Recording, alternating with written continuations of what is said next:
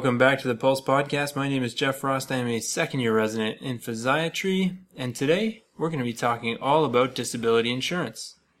Now I know. Disability insurance? This is a barn burner. So strap yourselves in, put your drink down. You're going to need your friend to hold your beer, because this one is a barn burner. I hope you enjoy. Good morning, everyone. My name is Jeff, and I'm your host again. Today on the Pulse Podcast, I am here with everyone from FLC to talk about long-term disability insurance. Woohoo! Yeah! I'm so excited for today. It's going to be a hype episode. It's time to get excited because this is going to be hot fire. So why doesn't everyone here introduce themselves so that everyone at home can start to get real jazzed about disability insurance? Hi, my name is Bobby Ning, and I'm the co-founder of the Financial Literacy Council. And my name is Alfred Galerin. I'm also the co-founder of the Financial Literacy Council.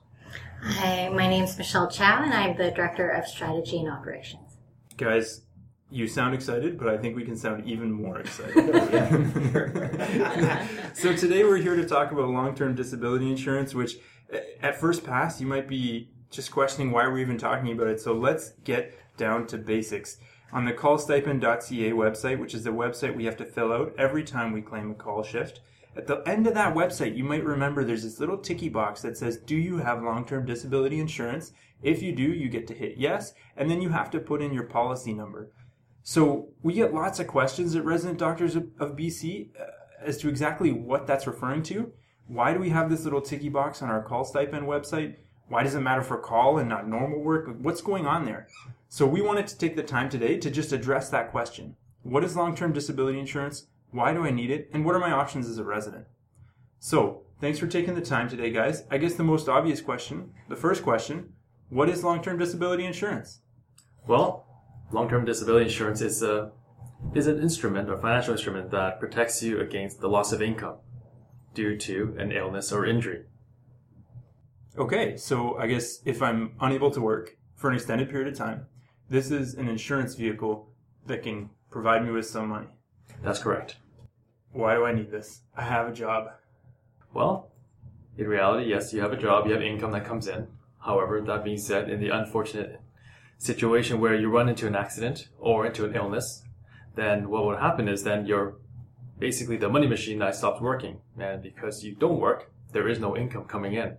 So we want to rely on another source of income or asset, which is this disability insurance that will pay out for you. And because you guys are residents, you don't have the position of other people if they choose not to buy insurance, where they can at least dip into their savings. A lot of residents are already in debt, so without insurance, you're getting more and more into debt. Yeah, but I mean, I'm pretty healthy. Like most residents, I'm young. I'm only 30. Which maybe is old for a resident, but nonetheless, I'm fairly young.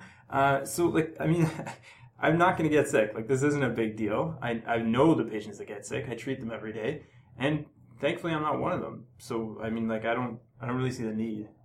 Well, partly it's not just covering for yourself only. I mean, if you're okay, nothing happens to you is great, but if something does happen to you, it's also the people around you. So, in many situations where some of the residents that we've worked with got into disability, family members or spouses or partners had to come in, take time off work where they don't get compensated, and there's a lot of people who rally around you that take time from their ability to earn income to help you. So then, even if you may not go into debt, some other people may end up burdening the cost. So it's helping myself out and helping out people around me? That's right. But you're not sold because you still don't think you're going to get sick or injured. I guess not really. How likely really is this? Well, Jeff, didn't you tell me a story about how you were in a car accident? Yes. Touche!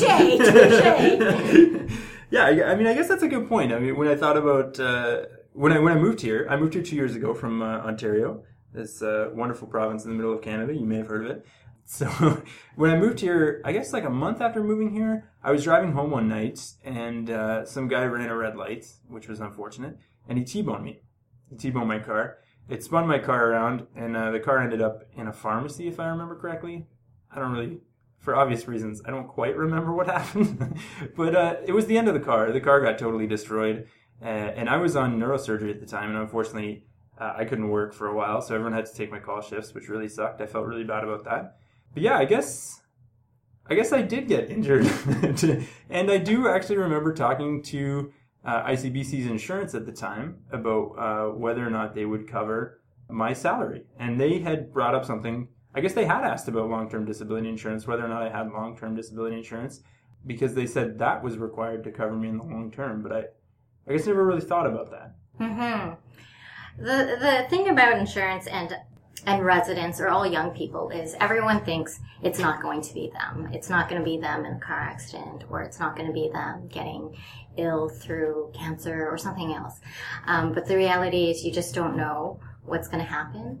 And by getting this insurance, you're protecting yourself from getting more and more into debt. And as residents, again, you already hold a lot of debt. We were just talking about if you claim bankruptcy. So if you claim bankruptcy 7 years from when you complete residency, your student loan debt is not forgiven. You still have to carry that. That kind of sucks. Yes, it does. The government wants their money. I mean, for a lot of us, that's a lot of money. Like, if you go to med school in, say, Ontario, I can speak to that because that's where I went to med school. You're looking at least $80,000 in just tuition costs alone.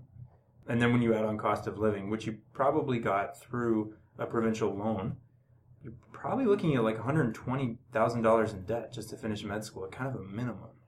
Yeah, through the appointments that we've been meeting with different residents, I think Alpha had mentioned to me it was average $170,000. Yeah, because it's not just the tuition, which is 80 plus your undergrad, which might be 40 to 50. You also have to factor in living costs. And one of the things I tell residents quite clearly is, do you put insurance on your iPhone? They're like, yeah, of course. If I drop it, I want to make sure I have that. Or do you put insurance on your car? They're like, yeah, well, why not? I go, well, who pays for all that in the first place? They're like, well, I do. So wouldn't it make sense that you would insure the very person who has the ability to earn the income in order to pay for all of these niceties that we enjoy on a daily basis? And so that's really what disability insurance is about, is protecting your ability to earn an income. You did work quite hard to become a physiatrist. I guess you're on your way to finishing, but it would be very unfortunate if you weren't able to practice your profession due to an injury or an illness. And the income that comes with that is a big opportunity cost, and something that I truly believe needs to be protected. Right, and I guess one thing, I kind of have thought about this before, but it's never really crystallized until now, but the inherent contract we make when we decide to become physicians is we trade our youth for potential future earnings. It's all potential. We don't really earn much in our 20s, even our early 30s, but we carry with us this massive debt load as a result of going to medical school and undergrad for years and years and years. So if at any point during those years of potential, you for some reason are no longer able to fulfill that potential, you're still saddled with all the costs of generating that potential. So I went to school personally. I mean, I don't even know, I'd have to count it up, but I went to post-secondary education for 11 years. So, I mean, that was 11 years of debt and time, during which time I wasn't really making much money. And I did incur a lot of debt. And I think as part of this, you guys asked me to look at my debt load. Maybe I should not say this publicly, but maybe I will, because you might be scaring people. Like, my debt's a little higher than most for a bunch of reasons, but we can say that I do have right now, looking at my national bank account, $125,000 on my line of credit, and that's not my only debt vehicle that I hold. So my debt is much greater than that, and it's all potential, right? Like I don't have any way to pay that back right now. So if I were to become injured, like let's go back to that car accident 2 years ago. The guy hit my driver's side door, and he thankfully mainly hit the engine block, which ripped the engine off my car, which is why I no longer have a car. But at the same time, had he been 6 inches over, he would have hit me, not the engine block. And then I probably wouldn't have had the ability to continue with my residency. But I still would have been $200,000 in debt. And I wouldn't really have had any way to deal with that, because my potential is now gone. Someone who's injured can't fulfill their potential to be a physiatrist. They're just unfortunately unable to fulfill that potential. And now you're stuck with all this debt. So how do you deal with it? And I guess what you guys are telling me is you deal with it in that worst case scenario, which realistically can happen to anyone. Like, I have no past medical history, but I got unlucky. Some guy decided that a red light was optional and smashed my car into a building. If you happen to be unlucky and fall into that category, you need some way of dealing with all the costs you've incurred. And what you guys are telling me is that's what long-term disability insurance is. Mm-hmm. That's right. Absolutely. And if you think about, like, if you are in an accident or you do have an illness, your focus is on getting better, not stressing about how you're going to pay the bills. So if you take this one option to listen to our podcast, get long-term disability, if the unfortunate does happen to you, then you have, well, fortunate or unfortunately, one less thing to worry about. Yeah, the last thing you want to deal with when you're going to doctor's appointments for a cancer diagnosis or maybe seeing a physiatrist because you got into a car accident, the last thing you want to deal with is financial trouble on top of that. Mm-hmm. Okay. So I guess, really, I should think of long-term disability insurance as a resident. It's a bridge to help me fulfill my potential. If for some reason I can't fulfill it, at least financially I'm covered. Mm-hmm. Alrighty. So that's why I need long-term disability insurance. I guess now we can get into the details, which, I mean, before we came here to record this, I will admit that I tried to do some research, good resident, read before you show up to your first day of the rotation. And I saw that there was like these terms, association plan disability insurance and then individual plan disability insurance. Can you guys just break down what those two are for me? The main difference between an association plan versus a private plan is an association plan is a product that you purchase through your association. And that association would require membership. And in this case, you have membership with the Doctors of BC in British Columbia. And they offer a disability insurance plan for medical residents and students. On the other hand, is the private plan. And a private plan is a contract that's between you and the insurance company directly. So should you want to have a private plan, you would apply directly with the insurer, and you would be the master owner and contract holder. Of course, in this situation with an association plan, the owner is the association, not technically yourself. Okay, let me roll that back for a bit. So my professional association, let's just stop using that and say Doctors of BC, because that's what applies to me in British Columbia. Doctors of BC can offer me an insurance plan that I don't own, that they own, that they provide to me. The other option is going to a private insurer who will let me purchase a plan that I myself own. That seems like a pretty big difference. Like, what does that mean in terms of coverage? The difference between an association plan and a private plan is that the association plan, which here at BC, as you mentioned, is the Doctors of BC plan, has very similar coverages and benefits as a private plan. The main differences that can be highlighted between them would be, one is price. So the prices increase every 5 years as you get older when you're in the plan. You also have to retain membership in the association to be covered. So if you decide to go elsewhere in the world, you have to maintain membership, and then you have to look at whether it's covered. And then basically they have standardized definitions, which other private plans may have more specialized definitions that may apply to you. So in a private plan, it may be more expensive today, but it's lower cost in the long term to age 65. There's other benefits such as I mentioned, portability. So if you want to work in Asia or other countries of the world, you're able to do so and you would be covered. And then finally, there's other benefits such as, well, as you know, most disability insurance plans will pay at age 65, but there are some carriers they will carry that coverage post 65. And that can be a benefit depending on your situation. Okay, so there's a lot of content there. So I kind of just want to dive into the 3 points you made and then bring my own Dr. Google to the forefront here, because I definitely Googled this before showing up here, and I want to, just like patients, they come in with random diagnoses. No, let's be honest, Google's always right? Well, that's the thing, right? So I'm a little worried that my insurance knowledge is, on par with Dr. Google here. So number one, you talked about portability, which for me is most interesting because, as I said, I'm from Ontario. I don't know if I'm going to stay in British Columbia. So if I understand correctly, the portability thing really is a provincial problem in Canada. If I get association insurance here in British Columbia, it's only good in British Columbia. If I go back to Ontario to hang out with my parents and everyone in Hamilton and Toronto, it's not really useful to me anymore. Is that correct? That's partially correct because of the fact that obviously you bought it in British Columbia, and if you go back to Ontario, you have the Ontario Medical Association plan that you can also subscribe to. There are some people who have retained their BC plan because if they're unhealthy or they won't be able to get covered in other provinces, then they maintain their membership to do so.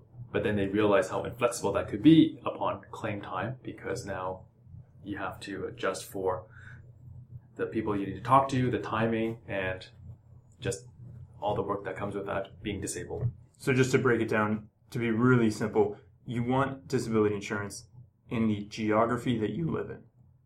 It makes your life a lot easier. So if I live in Ontario, I want disability insurance in Ontario. If I live in British Columbia, I want it in British Columbia.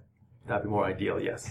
And the association plans, due to the nature of the fact that they're based on provincial associations, really are limited to provinces in Canada, whereas private plans, because they're typically offered by national financial institutions, can move from province to province without headache. That's correct. Okay, so that's something to consider. The next thing you brought up was cost. Dr. Google is pretty clear on this one. The association plans are cheaper up front, but from what I understand, if you lock yourself into a private plan at a young age without a physical, it does actually tend to be cheaper over the entire lifetime of the plan. Is that correct? That's correct, yes. And it's important to see analysis can be put in place to show you what the differences are. So that's one way to be able to provide that trust and verify procedure for yourself. Right, but this is a place where there really might not be a right answer, because when I'm a resident and younger, I have lots of debt but very little income. So trying to make the monthly payments on a private plan might be difficult. So in that case, an association plan might make sense for those 3 to 5 years of my life. I can't really afford a private plan, so an association plan, because it's cheaper up front, might be better. That's correct. So what we've also recommended for many residents is that they may want to look into a hybrid plan or a mix and match plan. Oh, Bobby, I'm going to stop you right there. That's the next level. I do want to ask you about that, but there was a third thing you brought up. You talked about cost, you talked about portability, but what was the third thing you brought up that we need to think about in terms of these insurances? The longevity, so the coverage until age 65. Okay, so what's that about?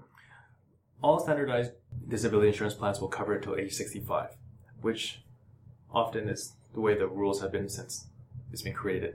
However, as we see injuries and disabilities going post 65, what a lot of people haven't realized is your disability payments will go into age 65, and based on mortality rates increasing, well, what happens to the next 20, 30 years of your life? So some insurers have come out with a rider where you can have a lifetime accident and sickness, where if you're in a disability going into age 65 and beyond, it will continue to pay.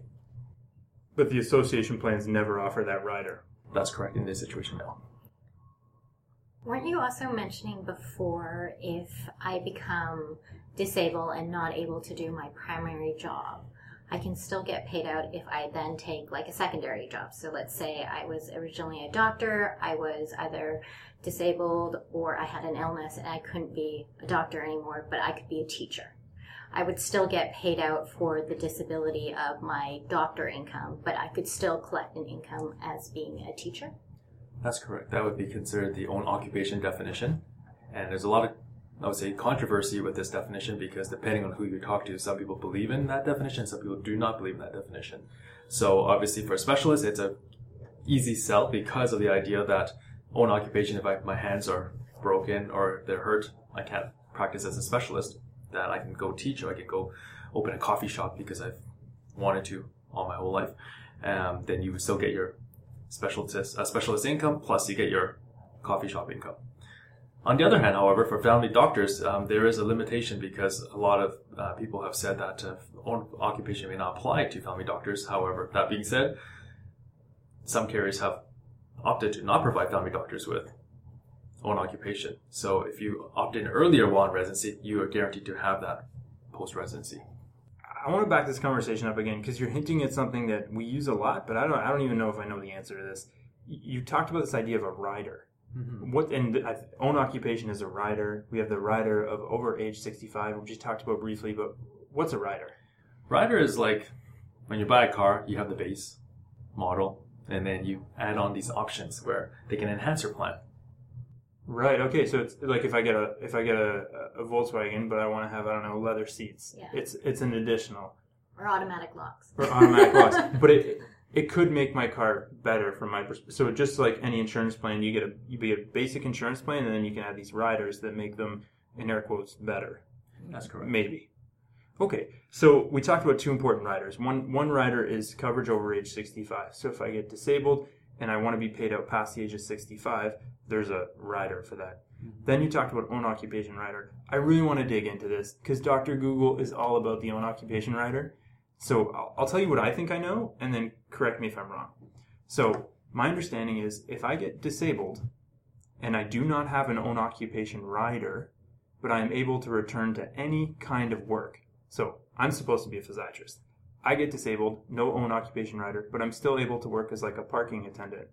Because, that's not as demanding as being a physiatrist. My insurance company will then say, okay, Jeff, you can work. You're not disabled. No more payouts for you. That's what happens if I don't have an own occupation rider, correct? That's simplistically, yes. And I guess the real difficulty you can run into there is as a physician, you're carrying this massive debt load from residency, which we've talked about. From medical school. So if I get injured tomorrow and I still have my $200,000 in debt, I don't even want to think about how big it is, and I'm still able to work as a parking attendant, I no longer get disability coverage, but I might not have a wage that's sufficient to cover all my outstanding costs. That's correct. Well, that sounds horrible. It is horrible. Okay. That'll be a nightmare at that point. And so then if I add on an own occupation rider, I get disabled, I can no longer be a physiatrist. Even if I can go work at a coffee shop or as a parking attendant or whatever, my disability insurance still covers me, still provides me with a monthly payout because I can't work as a physiatrist. That's right. Okay, this sounds kind of important. So is this a rider that all residents should be getting? It's a rider that they should have, and usually is provided when you ask for it. Again, as I mentioned, if you go private, if you're a second-year family medicine resident, then that may not be available on the private plan that's being offered. Okay, so this is another point of differentiation between the association plans and the private plans. Association plans offer own occupation riders even for family physicians, whereas private plans will only offer own occupation riders for specialists. Is that correct? He wants to say kind of. I want to say kind of. This one relates to the one particular carrier that is being provided for residents here. That's the one that will not allow own occupation for family residents. However, other carriers, if you go through underwriting, they will allow you to have the own occupation. So underwriting being going through a medical. Okay, back that one up for me. So if I get a medical as a family physician resident, I can still get an own occupation rider. It doesn't matter who I go with. With 3 of the 4 carriers. Okay. Private carriers? Private carriers. Right. But the predominant one that's being talked about without any medicals and only 7 questions, that particular company. We're talking RBC here, just to be clear yes. for all listeners. So That's correct. RBC has not paid me, just so everybody knows, but for the sake of clarity, RBC, which is a common private disability insurance carrier in Canada, will not provide family physicians with own occupation riders unless they go through medical. Well, they won't cover family medicine residents at all if they know that you're going to be a family medicine doctor. Okay, that sounds like a major drawback. I would like to know that as a family medicine resident. However, if you do in the first year, it's okay. So if I get onto a private plan with RBC specifically, and we're only talking RBC here, not all private plans, within the first year of my residency, I can still get that own occupation rider. Okay, that sounds like an argument for getting on a private plan really early in my residency. That's right. So I think Bobby mentioned earlier about hybrid, and Jeff, you mentioned we'd get into that later. So at the end of the day, a lot of residents are like, I don't know, I think I'm going to stay in BC. I don't think I'm going to stay in BC. I'm not sure. This is where the hybrid really helps you. It gives you the most options where you buy the Doctors of BC and a private plan, and you combine the two. And then that way, you're kind of covered for both should you change your mind about what you're going to be doing, where you're living, anything like that in the future. That gives you the most security and the most options at the end of the day. I know you guys love hybrid, and I'm going to give you the space to talk about it, but but not yet. Not yet, because there's one more thing that it comes up all the time when you're talking about disability insurance with residents that I want to address. And you spoke about it, Bobby, and it's the idea of getting a physical done. First of all, why do I care? Secondly, how does it impact my decision to purchase insurance? Well, in the insurance world, when it comes down to being insured, the most difficult insurance to apply for is disability insurance. And the reason being is because not only are they asking questions from head to toe, they're looking at any possible reason why you may become disabled. So if you had any previous injuries inflicted to your back, to your neck, or any other parts of your body, there could be exclusions that would prevent you from ever being covered in the future for that. Right. And now, so I'm remembering this. One of my really good friends in medical school, unfortunately, when she was younger, ran into some mental health concerns. And when it came time to apply to long-term disability insurance at the end of medical school, she couldn't get coverage like the rest of us because she had to tick some box that said, I've seen a psychiatrist in the last 5 years. So as a result, they just straight up wouldn't cover her. And I guess the whole idea of getting insurance when you're younger is you probably have less medical conditions. That's just life. We all know that. As we age, we sometimes get, our past medical history expands. So the sooner you get onto an insurance plan with the smallest number of things on your past medical history, the more likely you are to get covered. That's right. Furthermore, some of the plans will let you get on the plan without a physical if you're young enough at the end of at the end of medical school or the start of residency. And that can be a huge boon if you know that there are physical conditions that run in your family. Like say you know that everyone in your family gets heart disease by age 40 or diabetes by age 50. If you can get onto a disability insurance plan without having to disclose that, it really is to your benefit. Yes. Because your insurance, your premiums will be lower on a monthly basis, and you might even be able to achieve coverage, whereas previously you might not have been able to. That's right. Okay, so there's a strong argument for getting disability insurance when you're younger so that you can skip the hoops of having a medical done and disclosing all kinds of information that you might not want to disclose to your insurer. Mm-hmm. And one thing that's also interesting is a lot of people wait to get insurance until they have kids, or they're like, at that point, that's when I need it because I want to protect my children. But one thing that's very interesting as a female is if you're not insured before you get pregnant, sometimes you have complications through your pregnancy, and that could indicate, like if you have diabetes through your pregnancy, it could indicate in the future you will have that. So then you would be rated at a much higher rate, and you would have to pay more for insurance, or maybe it would be more harder for you to get that insurance too. Right. So insurance can start to get really expensive. And I guess one thing we spoke about, but I want to nail this down, is once you get locked into a rate for the private plans, not the association plans, but once you get locked into a rate, you're locked into that rate. So if I can sign up for an insurance plan as a 23-year-old healthy male, that's my rate. But if I try and apply when I'm 35 and I've had 2 back injuries and maybe someone found a kidney stone and I have to go through a physical exam, my rate is going to be exponentially higher than had I locked into a rate at a younger age. And that's not the end of it. You also get what's called exclusions. So if any onset happens. Right. So say I had a known back injury, signed up for disability insurance, my insurer might say, yeah, we'll cover you unless you have a back injury, because that's a pre-existing condition, so we're never going to pay for that. Yeah, and I have a story with that. It was 2 doctors, they're married. One's an emergency doctor. So the husband decided, you know what, I'm going to get it during residency. The spouse, however, decided to procrastinate, and because of exams and everything, missed the deadline, and she had to go through what Bobby just talked about, which was the underwriting or going through medical tests. And they actually excluded her neck, because when she was 4 years old, she was a ballerina. They went all the way back to when she was 4 years old and realized she had bent her neck in a certain way. And because she's an anesthesiologist, a big part of that job is you're in a position with the airway and the tube and whatnot, and they gave her an exclusion for that, and she was just livid. She's like, what? They went back to when I was 4 years old?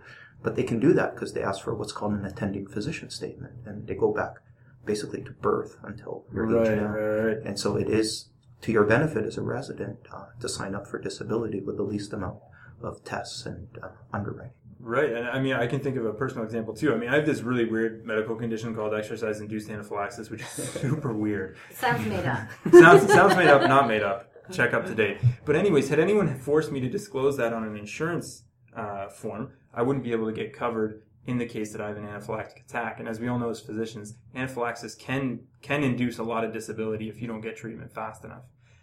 But because I did get insurance when I was younger, I snuck in, never had to tell anybody that. Now if I do have an anaphylactic attack and do become disabled as a result, I'm still going to be covered.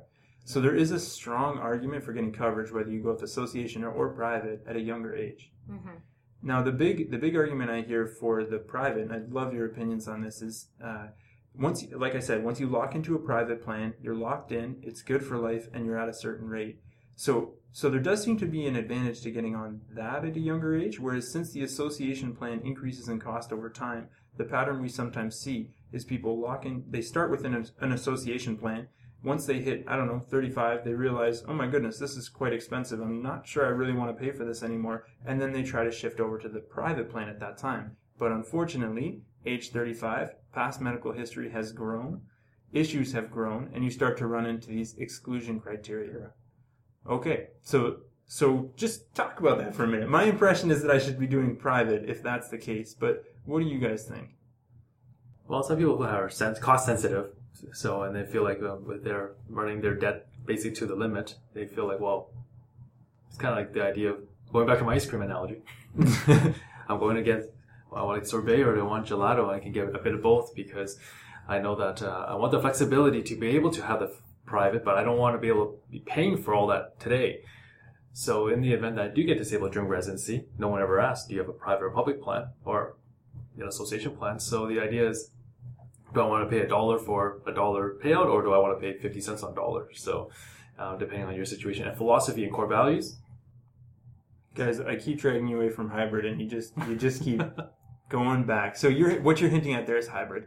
But if I had to make a decision and I wasn't allowed to do hybrid, and we are going to talk about hybrid, I'm going to give you that space, I promise. But if I wasn't allowed to do hybrid, is there a strong pull to one type of insurance, association or private? To not complicate things, I think that if your plan is to stay in British Columbia to practice, then the association plan is a great plan to start with because you can convert that to a plan that does other benefits for you when you're in practice in BC. Okay, so association has strong benefits. Correct. If I'm thinking of leaving the province, I probably should do private. Correct. Okay, now I'm going to push my chair back. I'm going to mute my side of the microphone. You can talk about this hybrid thing we've been dying to hear about. First of all, what is it?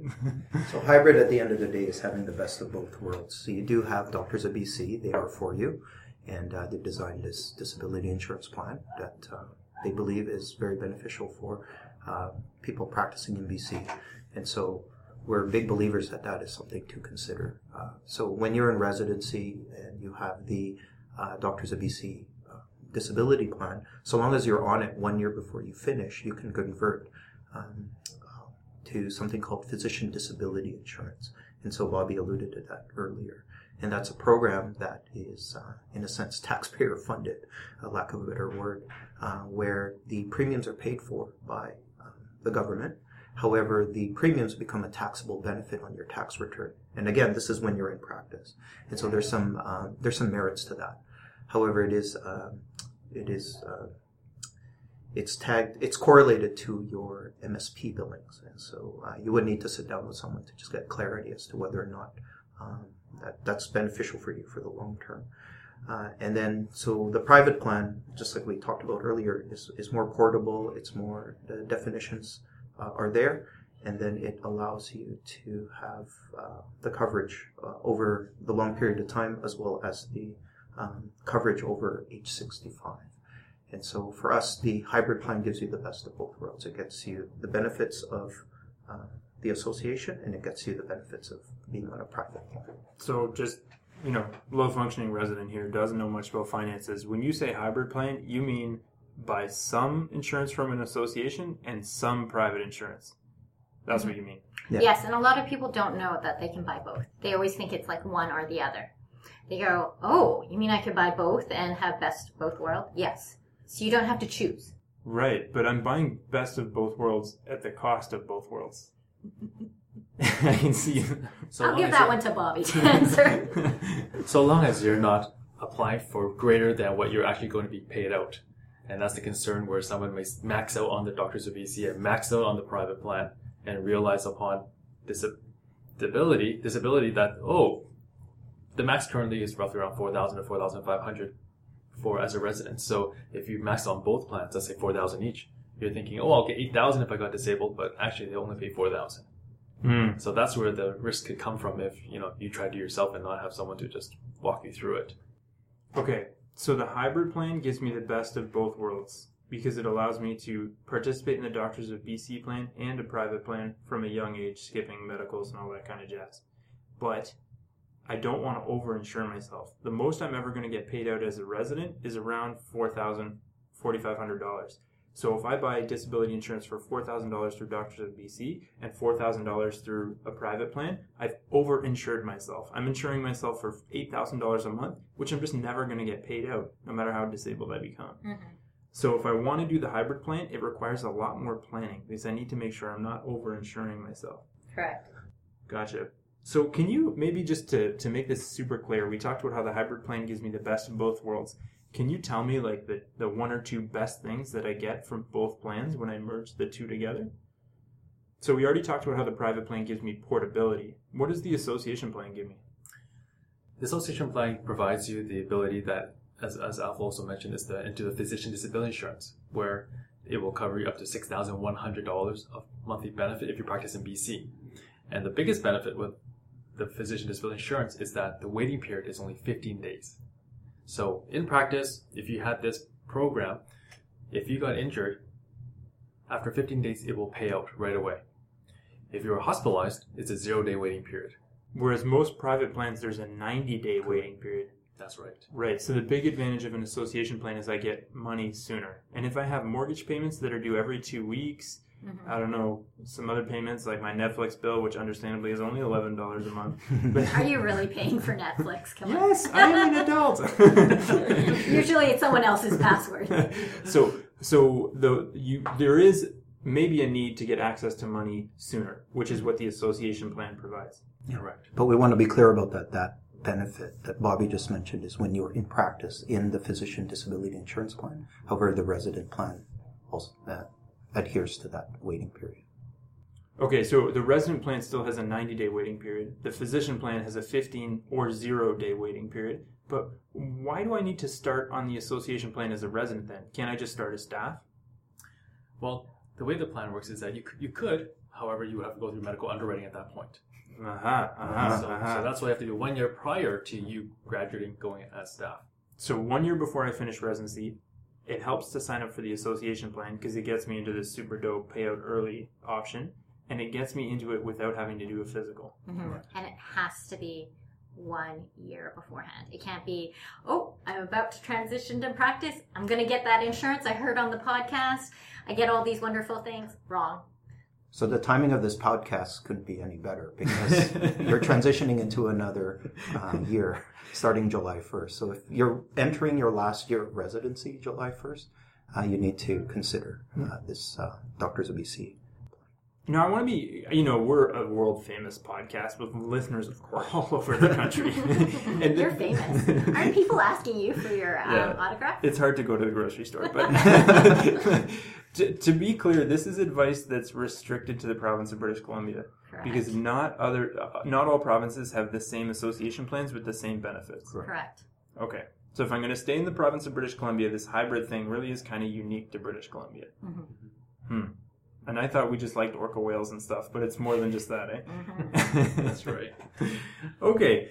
I think I understand what's going on, but let me just kind of summarize what I think I've learned today. And if there's any gaps in my knowledge, let's fill them in. So we talked about why I might need disability insurance. The world is a chaotic place. My life is full of potential, but not actual earnings right now. At the same time, I'm carrying a ton of debt. If I become injured due to any kind of chaotic event, whether it's a cancer diagnosis, an accident, whatever, I need some way of paying off those debts because they don't disappear. And that's what disability insurance provides. In the worst case scenario, it provides me with a monthly income that can help me pay off my debts. So that's why I really should get it. We talked about the different kinds. There's the association plan that comes through the Doctors of BC for if you're in British Columbia. Cheaper up front, more costly over the long term. There's the private plan, more portable, more costly up front, cheaper over the long term. Then we talked about this hybrid idea, where I kind of get the best of both worlds. I get a faster payout because I'm on the association plan. I also get some portability from being on a private plan. So that seems pretty awesome. But that's really only for people in British Columbia. There's a huge advantage to getting onto a long-term disability plan when you're young, when you don't have to go through a medical, and when you're relatively healthy. Mm-hmm. Yes. So the sooner the better, really. Mm-hmm. But it's also important to remember that disability insurance planning is a piece of your overall planning.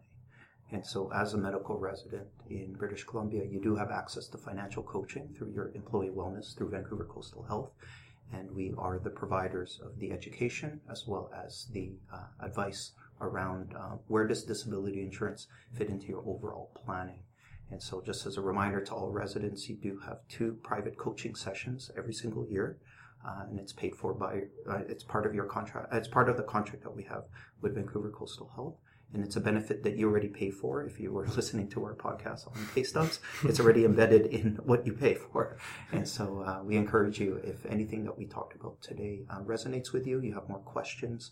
And what makes us unique is just the neutrality and that we are not part of a financial institution. We are we sit on your side of the table and we provide you an objective and a neutral position as to what you should be considering based on whether you're going to stay in BC or you're going to move on and practice anywhere in the world or anywhere across Canada. And so to access that, you simply have to call the VCH Employee Wellness Line, and that's 604-872-4929, 604-872-4929. Okay, thank you very much. I just want to underline that because, with the sale of MD Financial to Scotiabank, everyone's all up in arms about what is independence. So you guys, the FLC, is contracted by Vancouver Coastal Health Authority to provide financial advice to their employees. Mm-hmm. So you're really paid by VCH to help us. As residents, I have access to 2 financial coaching sessions a year. And honestly, if you need it, you might as well just take advantage of that and get some help. Yeah, and in addition to that, we also provide, because I also met you at the, your academic half day? Yes. So we also do provide workshops, and we're more than happy to come into your group, whatever setting, whether it's retreat or academic half day or one of your meetings. We're happy to provide let's just pause there. I can think of nothing more amusing than going on my program retreat, relaxing, thinking about how much debt I'm in, talking about long-term disability insurance. It's so good. So good. So good. Well, we do talk about more interesting topics, like incorporation. Well, hopefully that's more interesting. Yeah. We're going to get to that. That's another podcast, but that's years away at this point. So, well, for me personally. But guys, I want to thank you very much for taking the time. This is our last chance. Do we have any more long-term disability insurance tidbits or bits of information that we should slide in before we sign off? I think that I do have a question for you. So we've heard about why it's good, why you should consider it, but why does Resident Doctors of BC make you write in that number for when you do your call? When you do your call. So you mentioned it in the beginning where they have to write in their policy number, but why is that a requirement? Well, in British Columbia, you do not get disability insurance through your employer, which is Vancouver Coastal Health Authority. Some other provinces do get disability insurance through their employer. So I think it's just important for us to know that you can't compare yourselves to friends in other provinces who say well, why are you worrying about disability insurance? That's not a big deal. It's in your pay stub. It's not in our pay stub. It's not covered by VCH. It's something we need to take the initiative to do to get out there and make sure we're covered. And that little reminder in the callstipend.ca website, it's there to remind you that this is important. You're at a point in your life where you are nothing but potential, but you have no kinetic energy, to use my engineering background. You don't actually make that much money, but you have so much debt. So this is just a reminder that you need to have some kind of safety net in case the worst does happen so that you can pay off all those debts and have a somewhat financially viable life moving forward. Mm-hmm. So it's a reminder that you got to do this yourself. Nobody's holding your hand. Nobody's doing this for you. Alrighty. So thank you very much, guys. I appreciated the chat. This was as invigorating as promised. Thank you. Thank you, Jeff. Thank you, Jeff. And we'll catch you guys another time. Bye, everyone.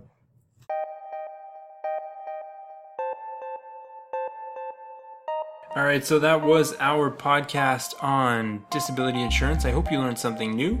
I'd like to, of course, throw a thank you to everyone at FLC, including Bobby, Al, Phil, and Michelle, for their generous allotment of time. Believe it or not, we spoke about disability insurance for 50 minutes and barely scratched the surface. So if you have any other questions, feel free to contact someone at FLC to set up one of your 2 financial wellness appointments that you are entitled to as a VCH staff member. Our music for today, at the start of the show, we heard Unreal DM by Blue Circles, and now you're listening to Summer Trip by Tagolio. Stay tuned for the next episode, which is actually going to be coming out a day or two after this one in our financial wellness series. We're trying to get the R1s ready to start residency on a good financial footing. And our final piece in the financial wellness series is actually a pièce de résistance. I'm really happy with it. It's an interview with Dr. Paul Healy. He is the founder of the Physician Financial Independence Facebook group alongside his wife, Dr. Jane Healy. You may have heard of the group. It's one of the biggest groups in Canada for physicians looking to discuss their financial life. I had a lot of fun interviewing Paul. I think there was a lot of good content in that podcast, and I hope you stick around for part C in our financial wellness mini-series. So thanks a lot. I hope you all have a wonderful day. Bye for now.